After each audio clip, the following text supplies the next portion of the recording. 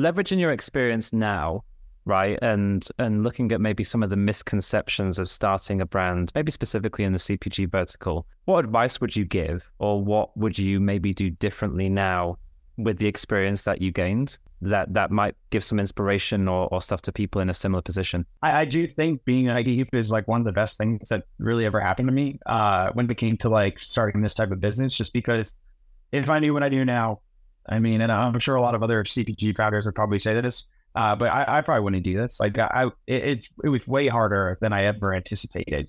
But, you know, kind of staying steadfast in those moments and, you know, kind of relying on like the people I had around me, my abilities to problem solve, my abilities to like essentially stay self-motivated, I think were a lot of the contributing factors as to like how we continue to figure out how to, you know, tread water. And I'll continue to lean on tread water as like kind of my North Star in a sense, just because it kind of comes back to that whole, the fitness thing and the relatability of it. It's just, to be physically capable as well as mentally capable to go up against some of the hardest things that you will never anticipate or imagine is really difficult. And to be able to make strong decisions and imperfect decisions in those moments is absolutely crucial.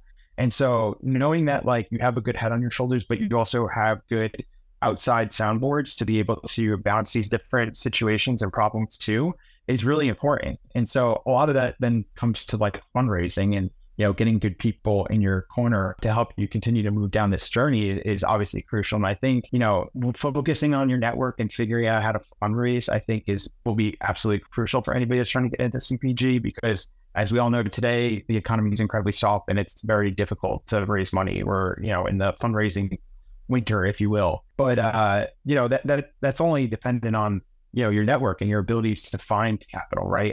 And get people to buy in on what it is that you're doing. And so I think like a lot of it really does come down to that mental component of just like staying true to yourself, but also staying very much like dedicated on figuring out how to problem solve.